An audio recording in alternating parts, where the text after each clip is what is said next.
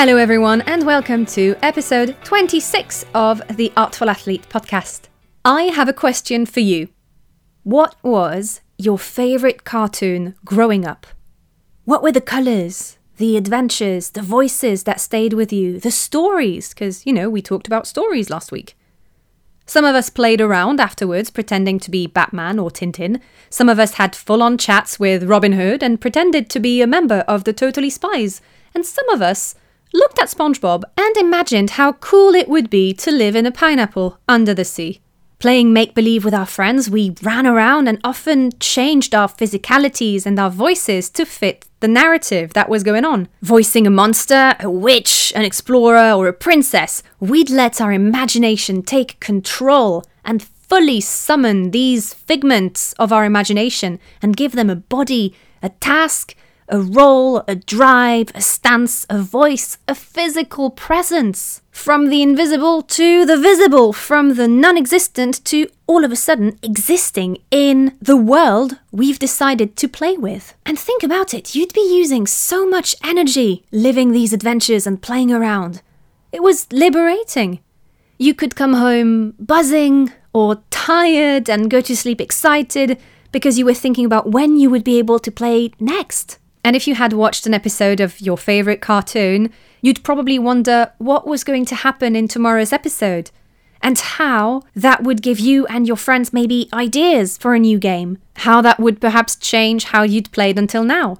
As we were growing up, one of the strongest messages our brains and creative minds received was to leave the cartoon voices behind, to grow up. These silly sounding voices, these fictional characters were not invited in this new stage of your life. And I personally see this as one of the main creativity and playfulness killer in our development as humans, creatives or not. A life where you're not allowed to play, to have fun, to embrace levels of silliness, well, it's a very serious one. Now, don't get me wrong, there's absolutely nothing wrong about being serious. But like all things, there's a time and a place for that. And just as we are asked to step into more serious tasks and find focus, we also need moments where we can let the cartoon character loose. Moments of play, of simply trying around things with no strings or commitments attached. Moments where we're not listening to the grown-up voice telling us to be better, to stop being silly, to quit playing. Whether you're a performer or not, it doesn't matter. Yes, performers get to carry on playing make-believe in a way, but they also get to dive in and explore humanity, emotions, see and express different visions of the world, have a mental, an emotional and a physical exploration of what being a human means and telling a story through this. Because as we established last week, this is something we respond very well to and we learn so much from. I think I've said this before, but I believe you can find as much inspiration and maybe healing in a novel, a film, a play, a video game than you could in a self-help book. But performers, even in their way of playing, can get serious because the playtime has a specific set of rules and also, very often, a goal, a specific one too. I believe that inducing playfulness in your daily activities allows you to ease off the pressure that growing up has imposed and placed on your shoulders. Whether it's, maybe trying to recreate the cheese pool from the Teenage Mutant Ninja Turtle pizza in your kitchen, pretending that the floor is lava in your living room, which, by the way, can be an awesome way to work out with a friend.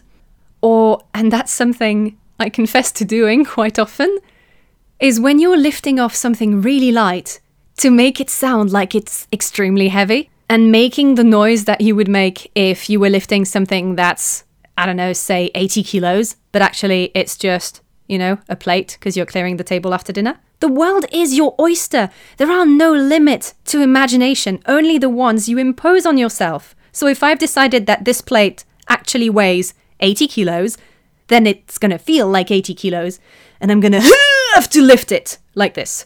And yes, it's absolutely pointless, but it makes me feel good. I'm playing, and that's what's important. Because these are stressful times we live in. I mean, in the UK, it's lockdown 3. Remember how happy you felt when you were playing as a kid? How about inviting some of this back in? If there was ever a time to invite playfulness and fun back in, it would definitely be now. So, it's funky homework time, people. Firstly, and that's just because I'm a very curious person, but please tell me about the cartoons you watched growing up and who was your favourite and why. I confess I'm curious, but it's also because from one country to the next, we didn't have the same cartoons necessarily. So send me a DM on Instagram, or Facebook, or even an email. I really want to know. And if you end up watching an episode of something, please send me a link. Secondly, have a think. In your daily schedule, in your everyday tasks, which of these do you feel comfortable enough in to tweak stuff around and have a moment of silliness? It can mean that maybe you're putting on some music when dressing up and dancing along, or you could be pulling faces in the mirror while brushing your teeth, making a face in your plate with your food, move around like a weird animal during your workout. The choice is yours. I'll give you another example. A couple of weeks ago, we had dinner with my housemates and I made a French dessert, which is the galette des rois. It's puff pastry with frangipane, and it's something that you have on the 6th of January or on the second Sunday after Christmas, but nowadays we kind of eat it throughout January to celebrate the three kings arriving to see the little baby Jesus. So I made that dessert, and the following day I had a little bit of puff pastry left.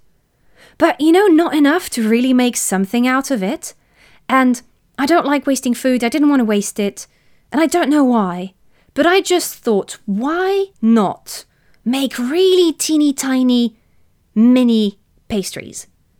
Like teeny tiny croissant and a couple of pain au chocolat with whatever hazelnut paste I had lying around in my cupboard. And one of my housemates, Stephanie, found me in the kitchen cutting up my teeny tiny bit of pastry and rolling it into shape. And we laughed because it was silly, because it didn't really have a purpose. It was literally just an idea that sounded fun at the time. I sent pictures over to one of my best friends, Susan, who told me very simply, I almost wish you had a hamster or something so you could stage really cute photos. I've put some pictures up on the blog if you're curious as to what that ended up looking like.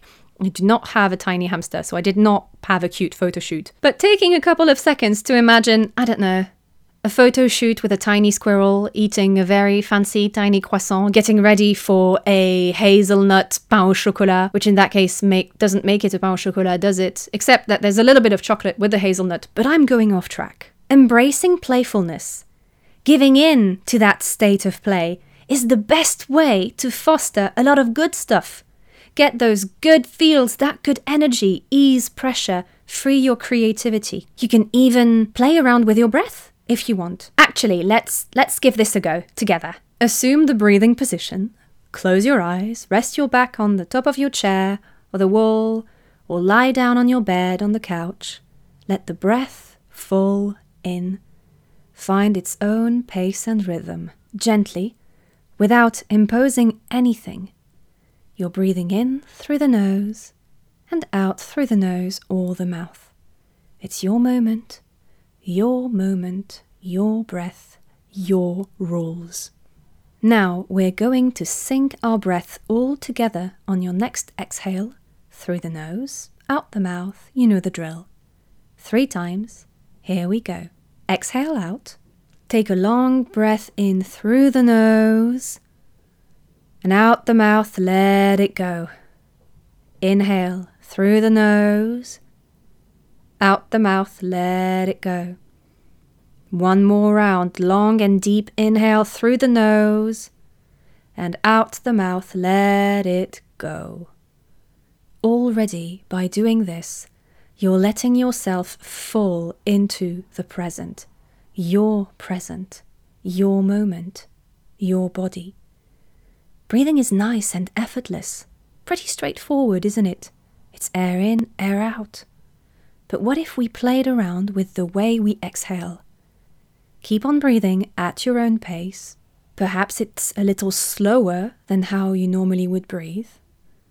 We're going to keep inhaling through the nose, but I want you to choose how you would like to exhale. It can be a soft sigh, or a forceful shushing, a shh, a playful tutting even. You could switch from one sound to the next, like sa. Have fun with this exhale. For now, we're going to take 3 more normal breaths, and then we'll do 3 rounds of our playful exhale. So, exhale out, and in through the nose, here we go. Take a long breath in through the nose, and out the mouth, let it go. Inhale through the nose, and out the mouth, let it go. One more round, here we go. Long and deep inhale through the nose, all the way up, and out the mouth, let it go. Time for your playful exhale. Pick whatever you want and go for it. Here we go. Long, deep inhale through the nose, and exhale out through the mouth in your style. Second round, take a nice long inhale through the nose, and sigh, exhale out how you wish. Last round, here we go. Why not play in the rhythm? Nice deep inhale into the nose and style it out on the exhale. How does that feel? It's nice, huh? Feels different. You'll also perhaps realize that some parts of your body reacted differently to your standard regular breath. Perhaps it's also showing you that there's different things you could work on, whatever this means to you. I'm going to use this opportunity to announce a series of episodes that I'll be releasing over the next couple of months. I'm working on it at the moment, about breath and emotions within the body. I think it's an incredible tool to have, whether you're a performer or not. If you're an actor, singer, dancer, or a creative, you'll be able to find a way to anchor and access emotions required for your creations and characters, which is a very important gift to have, to travel in and out of your created persona and your creation back into yourself. And even if you're not a performer or a speaker, you'll see then how you can voice, breathe, and release each emotion safely, just by looking at where it sits in the body. Understand the geography of each region and emotion and see the impact, the home it has within your physical self. I say geography because each emotion has, as I mentioned, a seat in the body. Knowing how to access and interact with this emotional landscape on a physical level, shall we say, will show you how to ground and understand your voice in those different states. We'll kickstart this series towards the end of February, potentially early March. But first, we'll talk about voice discovery. I think if you've listened to previous episodes, you've understood by now that there are many aspects to the voice. And I feel that perhaps by telling you the story of how I discovered my own, it will make the opening of yours easier. Meanwhile, have a wonderful week, and I'll speak to you soon.